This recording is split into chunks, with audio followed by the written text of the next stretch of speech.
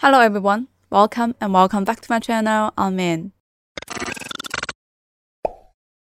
Today I want to tell you about a serial killer who got away with a bunch of murders, even though there was plenty of evidence against him. This dude was ruthless and sly, and I think one of the reasons he wasn't caught sooner was because of this serious gender inequality and family issues going on in society back then. But hey, I shouldn't jump to conclusions before laying out the whole story. You might end up with a totally different take after hearing everything that went down. So let's just dive right in and get to today's story, shall we?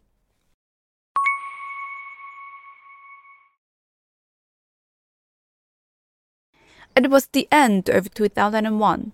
Inside a residential building in Shanghai, the echoes of two men arguing filled the air. A young man shouted, "Did you kill my mom?" The older man across from him looked bewildered. "What nonsense are you talking about?" The young lad sneered. "Who else but you?" The older one got furious. "It's you!" The atmosphere between them was intense, as if they wanted to send each other straight to jail.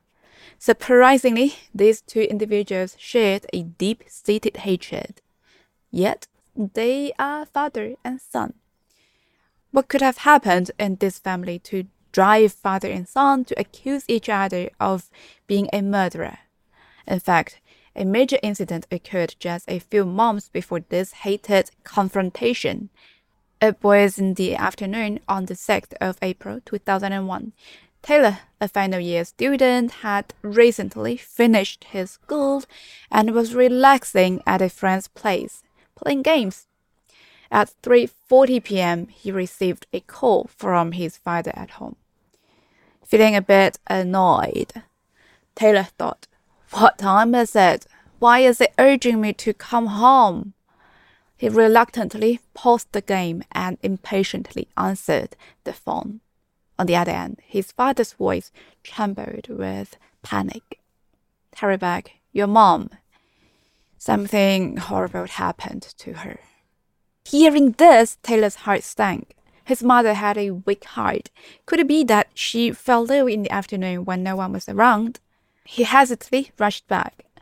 Little did he know, the situation was far more serious than a heart attack. When Taylor arrived at the neighborhood, he not only saw an ambulance but also noticed the presence of the police. A crowd of curious neighbors gathered downstairs, whispering about phrases like murders and no escapes. At this point, while he could have some thoughts about his mother's fate, he still didn't want to believe it. So he went up to the second floor as if he was in a dream. Upon reaching home, he found the front door wide open with several police officers in uniform inside. Before Taylor could catch his breath, he was informed his mother was dead, murdered. His mind went blank in an instant. Reality hit Taylor and his father like a heavy hammer. A single afternoon out, and their home was gone. Taylor's father had finished work early that day. Upon returning home, he discovered his wife lying lifeless in bed. After calling the police, the officers swiftly arrived to investigate. When the police arrived, the head detective found the crime scene was extremely unusual. Why? It was too clean. Clean, as in there was no sign of fights. The door lock and windows were not pried or damaged, and the female victim was lying on the bed, right? You'd expect it's a case with sexual violation. But nope, the victim had all her clothes on. She looked like she was killed by someone she knew and she didn't see it coming. And the way things went down, you could tell the killer was ruthless. The crime scene was in the bedroom, and the body was lying face down. The cause of death is mechanical asphyxiation. In other words, strangled. and she was tied of 2 neck ties. What's weird is that one of the ties got snapped in half during the struggle. The killer, though, wasted no time and grabbed another one from the closet. Kept going until the victim couldn't breathe. It's clear the killer was cold-blooded with a very specific target in mind. No hesitation, not a moment of doubt throughout this whole process. And these ties were lying at the crime scene as if the perpetrator didn't even care to hide his crimes. And from the victim's body with marks of her being violated traced down, the way the murder went down made it pretty clear that the perp was a guy. But here's the twist that's throwing the cops off. The female victim seemed to have a lot of respect to this killer. Why? Well, in the living room right there on display was a fancy porcelain teacup, like the ones you'd use to welcome an owner guest. The cup has some top-notch tea from that year, not the usual aged tea they drink at home. Back in those days, if someone served you tea like that, you knew they had some status in society. Plus, when the lady of the house brings out the good stuff, it's definitely someone important. Maybe it's her boss, or, an elder, because we are in this patriarchal society here in China. But here's the kicker. Why did the victim have respect for this person while the other had so much hatred towards her? When the cops tried to dust for fingerprints, they found they were all wiped out. Seems like this person knows a thing or two about avoiding detection. So, summing up, the killer's profile looks like this. He was someone the victim respected. He killed with brutal methods. He was skilled at avoiding leaving behind his fingerprints. From the first conclusion in which the victim should know the perp, and combined with the rest, the police thought they could quickly nail the culprit, right? That the range of search shouldn't be large. But reality is not playing along.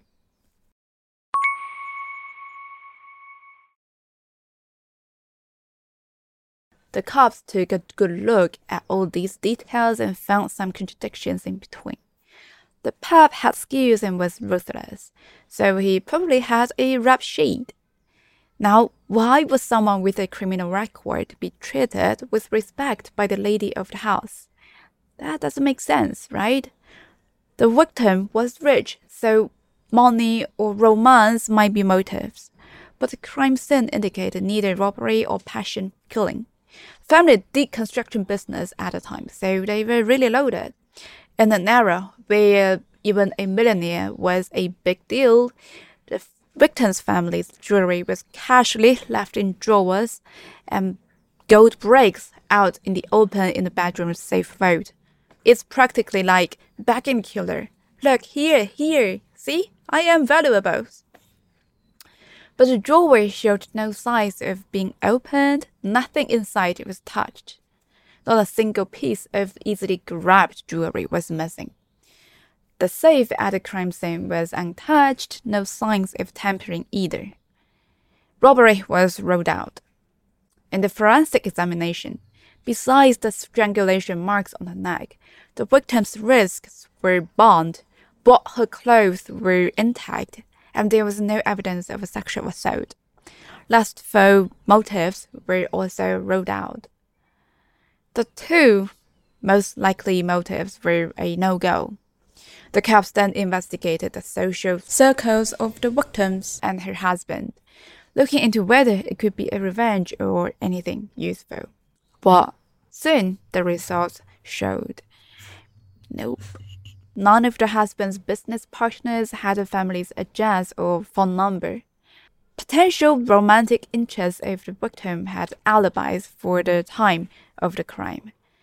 The police turned the town upside down, checking anything remotely connected to the victim, around 100 people, and then eventually ruled them all out.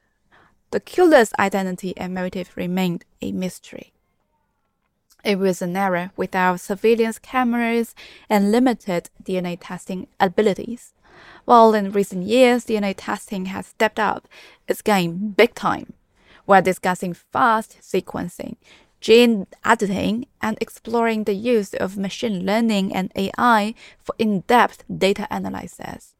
Compared to the 2000s, it's all about better precision, efficiency, and covering all the bases.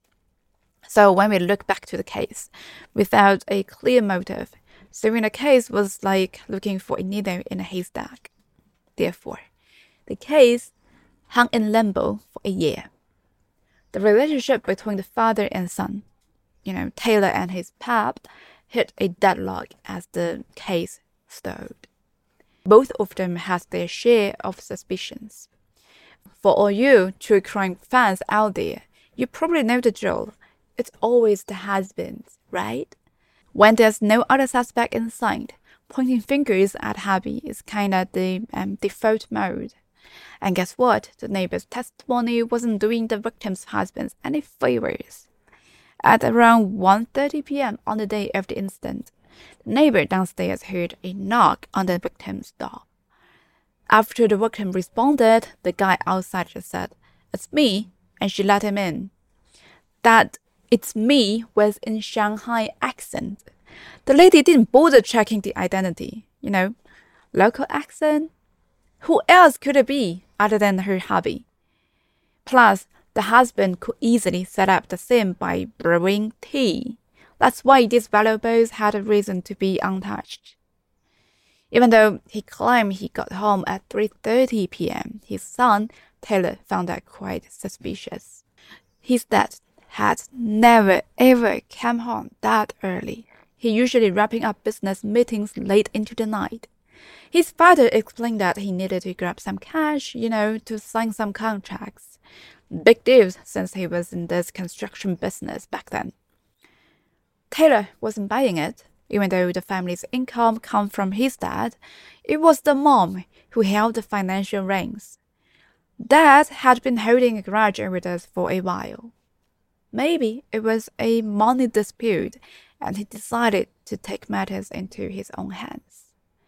Initially, it was just fleeting suspicions, but Taylor soon began to uncover that he believed to be concrete evidence. Less than a year after his mother's death, his dad married a younger, pretty stepmom. Every time he visited his mother's grave, his dad always had these awkward expressions, like he felt guilty. So Taylor firmly believed his dad was the guilty party. But his dad had an alibi. Witnesses could vouch for him being somewhere else during the crime. The security guard of their family place even confirmed he returned to the neighborhood at 3:30 p.m. It's like alibis times alibi. The father wasn't the killer. Meanwhile, his father was also thinking about Taylor. At the time, Taylor had just graduated from this high school, lazing around at home, constantly asking his mom for money to play games. In his rebellious teenage phase, Taylor and his mom often argued. His dad suspected Taylor, thinking he might have killed his mom due to some mother and son quarrels, and he believed he had evidence. On the day of the incident, Taylor did something really strange. He took his mother's mobile phone when he left. Coincidence? The father didn't think so. He was convinced Taylor did it to cut off his mother's contact with the outside world, making it impossible for her to call for help. They even had a full-on heart-to-heart father-son talk, a real showdown. With the mother gone, it was just the father and son left, relying on each other. They were the least people who wanted to believe that the other was the killer. But suspicion is like a paint stained on a glass window. It wasn't a smudge, but it still makes you cringe. The two of them couldn't help but repeatedly record each other's actions during that day, trying to find any slip-ups. The neighbor's testimony, the Shanghai accent, this "it's me," was what made Taylor doubt his own father. So Taylor started to looping everything around the time of his mother's death. Suddenly, recall that he received a phone call the day before the incident when he was at home. The caller also had a Shanghai accent, and that person wasn't his dad. Thinking back now, that phone call seemed extremely suspicious. The caller was a man, and his first question was, "Is Taylor home?" Taylor replied, "Yeah, what's up?" If it was really about finding Taylor, the caller could have just stated his purpose, right? However, he took a different turn and asked, "Is your father at home?" At the time, his father wasn't home. When he asked that question, this person on the phone directly mentioned his father's full name. So Taylor assumed it might be someone his father knew from business and said, "He's not home, why don't you just call his mobile number?" Well, it's alright. And the guy on the other end quickly hung up. Taylor asked his father later, "Did you receive that person's call later?" After recalling, his father was sure he had never ever received any calls from anyone around that time. Both quickly provided this information to the police. Upon hearing Taylor's reported conversation, the police instantly knew it. The caller's intention was to figure out who was at home. The person who called was likely the killer. The suspect seemed to have some online now. This person not only had Taylor's home address and family phone number, but also knew Taylor's father's name like the back of his hand. What's chilling is that this call was made from a public phone booth just 1 kilometer away from Taylor's home. The first person he inquired about was Taylor himself. The police had no choice but to focus on Taylor as the central figure in this case. At this point, the police thought in what specific case in which Taylor or any of his family members would willingly give out their family details, phone number, address, parents' information. The police had a light bulb moment. You only give such details to school. So they shifted their attention to the high school Taylor attended. However, even after checking the school, they couldn't find a suspect matching the characteristics. This new lead also led to nothing. Just when the police were at a loss, another case occurred. The victim was a classmate of Taylor's, Kathy.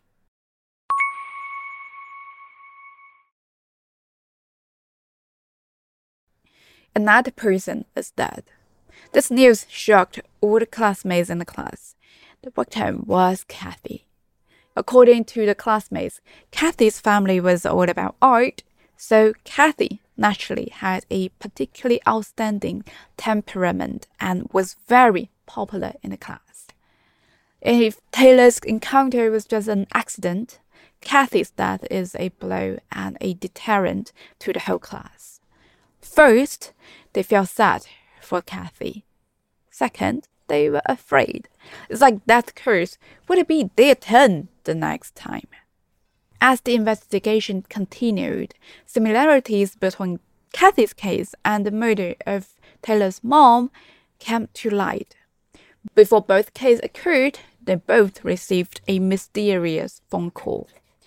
On the 1st of July 2002, around 11 a.m., Kathy's mom received a call.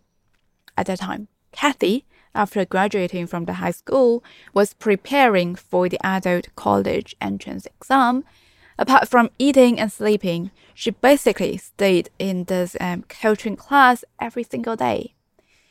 A stranger called looking for her.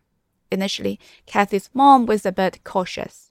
However, the man on the phone sounded like he was already in his 40s, with a gentle and steady voice and a refined tone.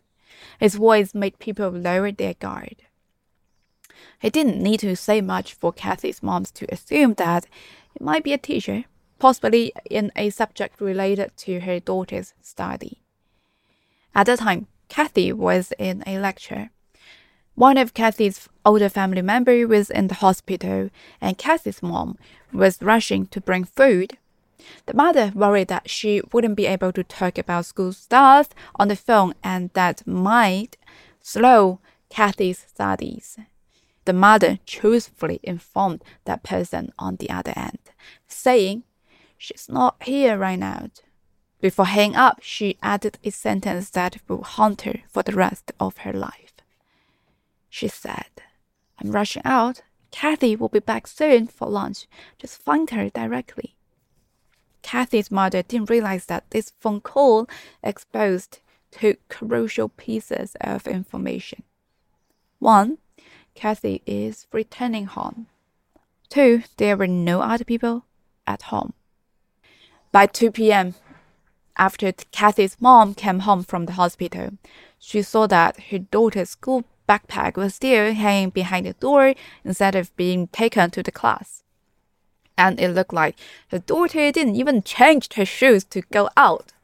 Glancing around, she realized that at this hour, her daughter was still lying lazily in bed.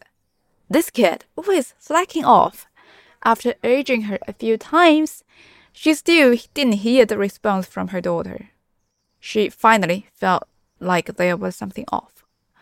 So the mother promptly went into her daughter's room. But when she opened the door, she discovered the nightmare of her life. Her daughter was lying on the bed, but her clothes and the bedding were all tangled together. But that wasn't the worst yet. She noticed that her daughter was lying in bed with a really weird position. Her limbs were twisted to very unnatural positions. The mother literally had an empty head the moment she discovered her baby like this. She didn't know if a century had passed until she was struck as if by lightning, trembling as she checked her daughter's breath, pulse, and heartbeat. Nothing remained in her. She was dead. Her lively daughter from the morning, who had come home for lunch, was now a stiff corpse. What happened within this hour in between she left the home and arrived home? When the police arrived at the crime scene, Kathy's mom's voice was already hoarse from crying, unable to utter a word. The more the police investigated, the more they felt an unspeakable familiarity. There were no signs of the door being forced open or damaged. Kathy likely willingly opened the door for the assailant, and there were signs of entertaining guests in the living room. Upon checking with Kathy's parents, nothing was missing from the house. The investigating officers suddenly realized this case was identical to the previous murder of Taylor's mother. Coupled with Taylor being in the same class, the police believed that both cases were the work of the same perpetrator. Compared to the previous incident, the perpetrator was more experienced and skilled this time. As the crime scene of this murder of Kathy, it was noticeably cleaned up. Not what the police known about the cases. The assailant must be a Shanghai local who knew in details about both Taylor and Kathy's family's information. Moreover, he could easily gain the trust and respect of both children and parents. Plus, it is a known factor that all the students would give their detailed family information to the school. So what would you think would have contacted this information? The class teacher, Adam, who spoke a Shanghai dialect, holding student registration forms, and a middle-aged man. Actually, during Taylor's murder's case, the police had investigated Adam and found that he had solid alibi for the crime. Moreover, Taylor was the class representative before graduating and was highly regarded by Adam. and Adam also lacked a motive for the crime. Furthermore, the voice Taylor heard on the phone call wasn't Adam's. Taylor are familiar with Adam. He would know instantly if that caller was Adam. Therefore, Adam was ruled out as a suspect from the beginning. But when the murder took place, people had often connected Adam with the terms of negligence and related to the case. Despite his repeated assurances that the student registration forms were always locked in his office desk and were never ever leaked or lost, no one believed him. Rumors spread among students, and parents were hesitant to entrust their children to him. Some colleagues, being repeatedly investigated by the police, felt that Adam had implicated everyone. It's annoying enough to go to work, and how everyone was gossiping and suspecting him. But for the sake of livelihood, Adam couldn't resign. He hoped every day for the police to solve the case sooner and clear his name. Instead of being proven innocent, he got even more caught up in the situation in the past year. Fortunately, the police were swift in their investigation. Just when Adam was about to be drowned in rumors, there was a major breakthrough in the case. There was a witness for Kathy's case. According to Kathy's family phone records, the police found a grocery store where the suspect had called Kathy's family from. The grocery store was 6 kilometers away from Kathy's home, and Bill was the owner. On the day of the call, the weather was bad, raining all the time, with very few people on the streets. Number of people who borrowed the phone at the grocery store was extremely limited. During that time, there was only one person. The perpetrator had used the phone from the grocery store. After making the call, he didn't pay. Bill had to stop him, asking for payment. The man reluctantly took out a 50-cent coin and gave Bill a fierce look. As a result, she remembered this guy vividly. The suspect was male with dark skin, a slender figure, and some sunken cheeks. He was around 1.7 meters tall and looked to be in his 40s. The estimated age matched impression from Kathy's mom from the phone call. The police then created a sketch based on this description from Bell.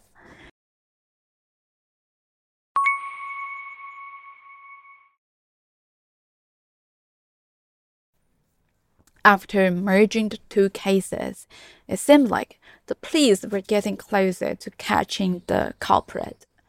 The whole class knew detailed information about each other's families, and the killer wasn't the teacher. So, where did things go wrong? In the era, there was another thing that could also gather all this information together. A cop had a light bulb moment. Taylor and Kathy was in the graduating class, right? Those days, when graduation season arrived, classmates would carefully prepare a yearbook. It didn't just contain zodiac signs, hobbies, and best wishes. It often included detailed family information for each student. Could it be that this information leaked from the yearbook somehow? The police got to work. Classmates were checked. Fathers were investigated. All teachers underwent scrutiny, with male teachers directly questioned, and female teachers got their spouse checked. Everyone was thoroughly examined, but surprisingly, each person was ruled out. At this point, the case still had no progress. Therefore, the police had to hold a special class meeting, questioning each person, asking if anyone had lost their yearbook. The worst case scenario was that one of those yearbooks was lost and the killer found it, right? In the vast city of Shanghai, finding a lost yearbook seemed like a mission impossible. The police was already decided to start their search if that was the case. But fortune favored the persistent. During the class meeting, Ava's mom saw this simulated sketch of the suspect and exclaimed, "It's him! I've seen him! He visited my home!" Facing the shocked eyes of the police, she stood stunned for a while before regaining her composure, saying with a lingering fear, "I might have been almost killed." That was before Kathy was murdered. In the afternoon of the 24th of April, 2002, a stranger knocked on Ava's door. The man wore square glasses, a wool sweater with a round neckline, and a sea green suit on top. He looked like a teacher. 2 hours earlier, he had called Ava's home, and Ava's mom answered the phone. In the call, he claimed to be a teacher from the school, replacing the sick teacher Adam for a home visit. Since he accurately mentioned Adam and the family members' names over the phone, Ava's mom had no reason to be suspicious, right? Not long after the call, he visited in person. A quick note here. Ava's home consists of 2 units on the 6th floor connected each other, with a main door in the room 601. However, the teacher seemed unaware and headed to the usually closed room 602. Ava's mom didn't think much of it and warmly welcomed the teacher into their home. The teacher claimed the home visit was to understand the students' employment situations after graduation. Once inside, Ava's mom felt something was off. Instead of talking about the child, the visitor was more interested in their privacy. "Is there anyone else at home?" Ava's mom didn't answer because she noticed the man's gaze was fixed on a closed room door within her place, right? Seeing her silence, he directly asked, "What's behind that door?" Ava's mom, trusting her instincts, chose not to answer. Instead, she said, "Got to the point, please." Surprisingly, the man stood up and tried to open that door directly. Ava's mom had no idea that the murderer was checking if there was anyone else in the house. She just feeling really offended, so she stopped him, yelled at him, "What are you doing?" The man's reaction was even stranger. Once abstracted, the home visit abruptly ended. After some vague excuses, he left, seemingly afraid of something. Ava's mom grew more uneasy, quickly calling Adam, the class teacher. Adam was baffled. He wasn't sick, and there was no plan for any of these supposedly home visits at all. Despite the odd situation, there was no actual harm or anything seriously happened. So Ava's mom didn't really report it to the police. If it weren't for the police bringing up the sketch during the parent meeting, she would have almost forgotten about it. Now she felt incredibly relieved. She encountered the serial killer. At that time, she was alone at home. If that man had ever opened that door, she might have fallen victim herself.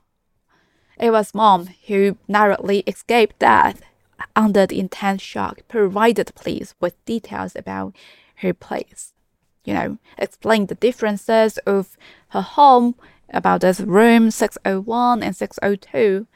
The police quickly verified and found out that Ava had written down 602 in this class yearbook. Hence, why the killer went knocking to that rarely used door of 602. Now it's confirmed the killer obtained student information based on this particular class yearbook. Before each kill, he will make a confirming call to check the number of people at home. That class yearbook, filled with warm wishes, suddenly turned into a death list. Panic swept through the families of over 50 students, with some parents even moving their homes overnight. The serial killer with an unknown motive forced the police to take extra care to the case. After visiting all the families, the police discovered none of these class yearbooks were missing. So everyone who had access to this yearbook, one after another, was listed for interrogation. There were over 400 people in total. The police worked tirelessly to investigate, but they ended up in despair. There wasn't a single suspect who met the criteria. Where did things go wrong again? The fact that Ava's mom could recognize the killer based on the sketch indicated that the image was clear enough. The killer didn't take away the yearbooks, but still knew the information inside.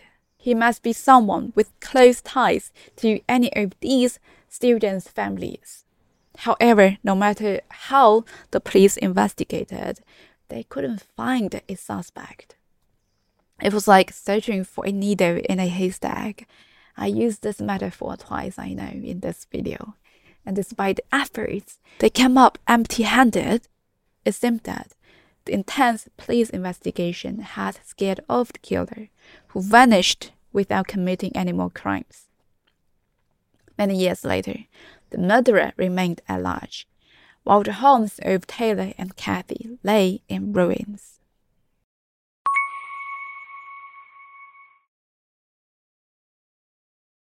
The strained relationship between Taylor and his father persisted due to the suspicion surrounding the death of Taylor's mother. This tension endured even when Taylor's father fell seriously ill.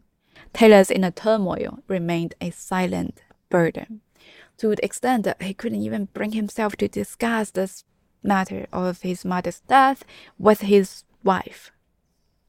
Kathy's family faced an even more challenging situation. With a single sentence over the phone, they lost their only daughter. And it's easy to imagine that Kathy's mom lived the rest of her life burdened by self-blame. Her daughter's death took a toll on her health, confining her to bed for several years. Kathy's father, too, struggled with the blame directed at both his wife and himself. Despite selling the house after their beloved daughter died, the emotional wounds remained unhealed. As for Adam, he was buried again by the rumors and blames since the police had never caught the culprit. He was brought to face discussions and suspicions from students, parents, friends, and even netizens. Without the capture of the murderer, he couldn't shake off the speculations, rumors, and even defamation. In 2015, Taylor's father passed away, and Kathy's parents also succumbed to their grief. They died without even knowing who killed their loved ones. At this point, 5 more years would pass before the truth could be revealed. In 2020, almost 2 decades had elapsed since the murder of Taylor's mother. Many believed this case would remain an eternal mystery. However, the Shanghai police hadn't forgotten about it. Simultaneously, advancements in forensic technology were on the way. While reviewing old cases, the police, relying on the latest DNA extraction technology, found a clue on the evidence from the crime scene of Taylor's mother's death, the band used to tie the victim. On this particular tie or band, the police detected this teeny biological information that matched the suspected killer. While they couldn't achieve the identification back then with this tiny, small amount of bios, armed with this new lead, the police began re-examining the case. Adam was the first to undergo a blood test, something he welcomed eagerly. His urgency matched that of the police and the family members. The results confirmed that neither Adam or Taylor or his father were the suspects. Instead, it was an unknown male, a stranger. This time, the police expanded the comparison range to include family members of students and all school staff, totaling 421 people.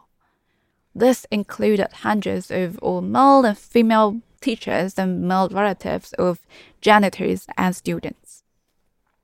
Most of the respondents were cooperative, except for one person. In March 2021, when the police investigated a girl named Emma in the class, her father seemed extremely impatient. "We've been divorced for decades. Why do you keep bothering me instead of looking for that guy she lived with?" Once Emma's father calmed down, he reluctantly explained why he was upset. Emma's parents had divorced in 1996, and he had been working in Singapore since then. He wasn't even in the country during the years of the crime. The police had known about a man was living with Emma 20 years ago, but due to Emma and her mother's concealment, they didn't realize that that guy living with them wasn't Emma's biological father. Emma's father, who was abroad, was needlessly investigated multiple times by the police. He was rather frustrated by the situation. Emma's father provided more information about that man. His name was Yang Jianguo, and he was now 67 years old. The police quickly realized that Yang Jianguo could be the breakthrough in this case and promptly added him to the investigation list as suspect number 422. After the investigation, it turns out that this Yang Jianguo is indeed fishy. He's got a record of 3 previous crimes and has been freeloading off Emma's family. Plus, he is practically within arm's reach in Emma's yearbook. How come it took so long to figure this out? How did he slip through this thorough screening of all family members from the police? Well, turns out Yang Jianguo never officially married Emma's mother. In those conservative times, a single woman living with a man other than her husband and raising a child together would be likely drowned in a sea of judgmental spit. So when the police were poking around, Emma and her mother deliberately kept their information under wraps. If it weren't for Ava's mom recognizing the suspect and Emma's father spilling the beans, who knows how long Yang Jianguo could have been hiding. Luckily, with today's DNA technology, we are just a step away from cracking the case. But right at this critical moment, the case hit another snag.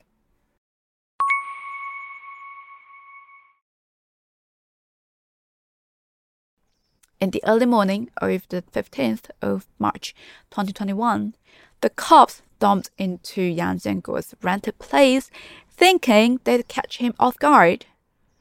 Turns out it was the other way around. When the police arrived, the rented place was covered in blood.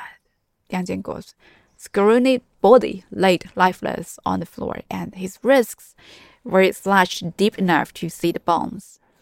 He was already ice cold by the time the cops arrived. It's as if someone tipped him off, the police were coming for you. Civilian footage showed that Yang Jianguo hadn't left his rental place for the past 2 days. Forensic analysis also confirmed that he was the one. Left biological traces at both crime scenes from 2 decades ago.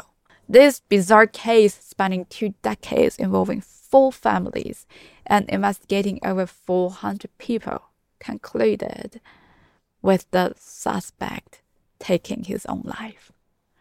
Yang Jianguo had been suffering from late-stage stomach cancer for years, making his suicide just an act of fear from the cancer. Even though it was clear from the evidence in Taylor's mother's case that Yang Jianguo was the one who bonded the victim, he was never punished by the law.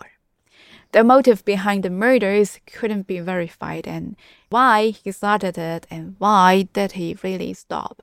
The investigators had to rely on his past experiences and others' descriptions to make educated guesses.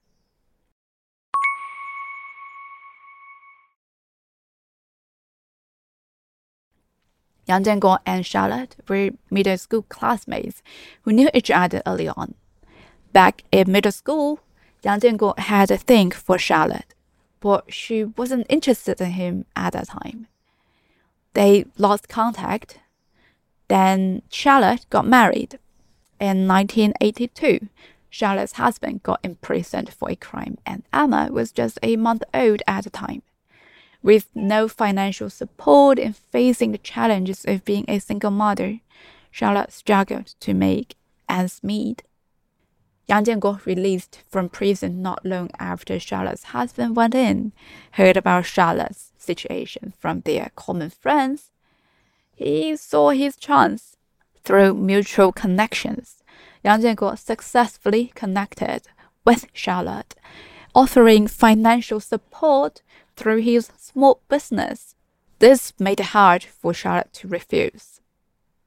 She moved Yang Jianguo into her home, and they started living together. Charlotte soon discovered that Yang Jianguo was a creature entirely ruled by his sexual desires, and having Charlotte wasn't enough for him. He watched porns all the time, even with little Emma around. She was less than 10 years old at the time. He even brought other women to their home for some messy business. Because of this, Charlotte had a few breakups with Yang Jianguo, even writing farewell letters at times.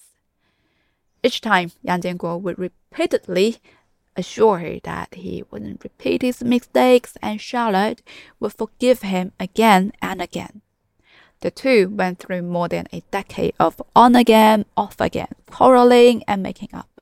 It wasn't until early 2001 that Charlotte fell seriously ill. Post-illness, Charlotte wouldn't want to have sex anymore. Health wouldn't allow it. So Yang Jianguo, who was already unsatisfied, appeared to be even more eager on sex. His unmet desires turned him into an encouragingly eerie and peculiar character. And remember, I said that Charlotte was short of cash, and so she didn't own a really big flat or anything. She had only one room for the three of them to stay in. Yang Jianguo couldn't really take much acts on Emma when the mother was always around, right? So what would the monster do, as he couldn't take his eyes off this little girl? He noticed that Emma had a yearbook that she always kept next to her pillow. As for why he chose to attack Taylor's family first, it could be because of the name. Taylor sounded too much like a girl, and it led to a misunderstanding. In the second case with Kathy, the girl was menstruating and her mother was about to return home, so Yang Jianguo didn't get to assault her either. And let's don't forget about the failed attempt to Ava's mom. This guy was seriously ill in his mind. So why did he stop after the murder of Kathy? It could be that the meeting up of families and police scared him, made him worry about being exposed, or it could be that he fell ill with cancer not long after that. Therefore, series of treatments and stuff should weaken him to a point that his sexual desires died. We don't know the true answer to this question, do we? Since he was dead by the time the police was about to make the arrest. And to Emma and Charlotte, both of them claimed they were oblivious to Yang Jianguo's crimes, right? But after Kathy's murder, they should have seen the suspect's sketch. Remember that the police held a parents and student meeting all together in the class. Based on the vivid description by the remarkable grocery store owner Bell, the drawn suspect looked almost identical to Yang Jianguo. Well, you can see this is the sketch. This is how he looked like his photo. Even Ava's mom, a stranger, recognized him instantly. However, Emma and Charlotte, who spent day and night together with this man, failed to recognize him. With the utmost malice, it really looks like that Charlotte and her daughter were trying to cover up for Yang Jianguo. When they realized the killer was someone close, they must feel really scared. But why wouldn't they feel sorry for all the victims? Especially Emma was classmate with Kathy. What do you think the reason for them to keep their mouth shut until the police had held solid evidence against Yang Jianguo? 2 families of 6 were all gone. Now only Taylor is left alone. Fortunately, he finally survived the trauma, opened up to his wife, and they have children. In 2021, he went to his parents' graves and told them about the discovery of the real killer. Now they can both rest in peace knowing the truth. Yang Jianguo's suicide brought an end to the case. However, the harm caused to those involved will never have a conclusion. And our story for the day ends here. Thanks for watching. I will see you in my next video.